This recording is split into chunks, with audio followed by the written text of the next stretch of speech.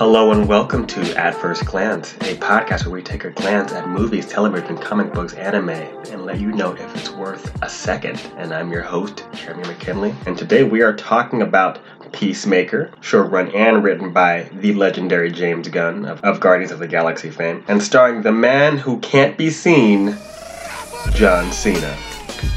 The show takes place right after the after-credit stinger of the Suicide Squad. Fresh out of the hospital, Chris Smith, aka Peacemaker, is given a new team of misfits to run with. And though the team is far less colorful than the one he had in the Suicide Squad, they make up for it in personality. Gunn's knack for making esoteric comic characters shine is second to none, and is on full display here as he peels back the layers of DC's douchiest anti-hero. Cena absolutely crushes it in this lead role, giving easily his best on-screen performance to date. Now, I know the guy had comedic chops, but when it's time to tap into the feels, he really sells it. There's a scene where he's crying in front of a mirror that is quite good, and there's also a scene where he's just playing a piano, where there's no dialogue at all, that really, he really sells the feels without talking. He's good at not talking and still being engaging, which I think is a hard thing to pull off, for sure. And I think he's got the goods. And the fact that he's like the second most successful wrestler to transition from the ring to the screen, he may actually be the best in terms of range. Sorry, Dwayne Johnson, love you, but you're a bit monochromatic with your roles. Try some new stuff. You know, hopefully with Black Adam, he'll be a little more evil, questionable, not just, a dare-to-do good guy. Moving on, the supporting cast is strong as well, with standout performances from Danielle Brooks as Adebayo, the mole of the group planted by her mother, Amanda Waller, and Freddie Stroma as Vigilante, who's basically Deadpool if he existed in a mumblecore comedy, although his hilarity is a bit different as it comes from a place of awkward ignorance rather than clever self-awareness.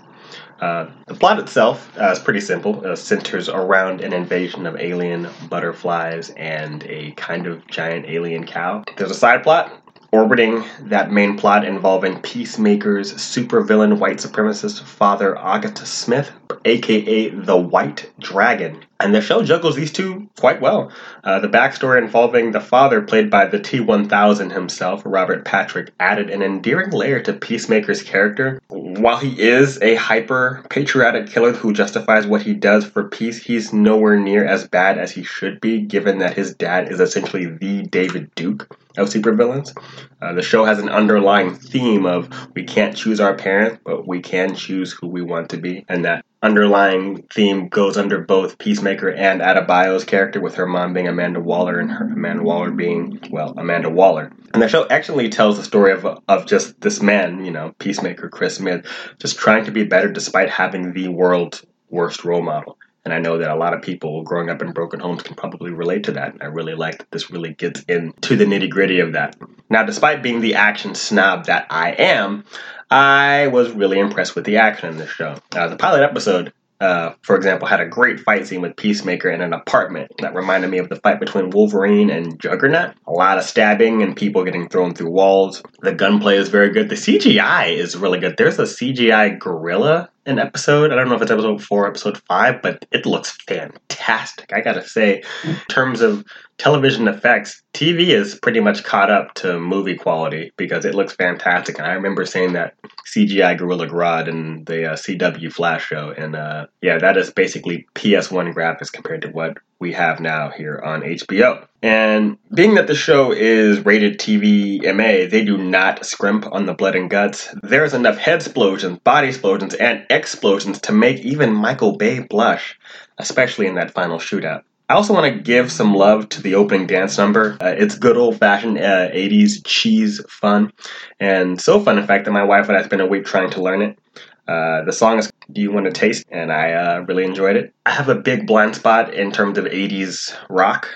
Love it, but again, there are a lot of songs I don't know. But really love the soundtrack here. The entire soundtrack is just basically 80s rock ballads and, bangers and stuff. But I really dig it. It really stuck to Peacemaker. James Gunn is known for having a great affinity for connecting the soundtracks to the characters in his movies, especially with the Guardians movies, with Peter Quill and the mixtape, the awesome mixtape that his mom gave him and stuff. So that applies here as well. So the music that is played is music that the character Peacemaker Chris Smith loves and talks about on occasion in the show. He doesn't get too much into it, but there are times where he bonds with people like over their similar taste in music, and I just like that the music just isn't a soundtrack of the show, but it's a soundtrack of the character, and I really appreciate that detail. As I don't feel a lot of shows with great soundtracks really connect those soundtracks to the characters as much as just their great songs, and let's put them in this movie. All in all, this was a solid 8-episode season with little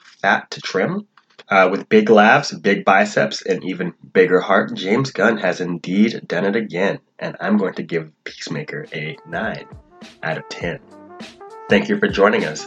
At First Glance, you can find us on Apple and you can find us on Podbean. And until next time, thank you for joining me.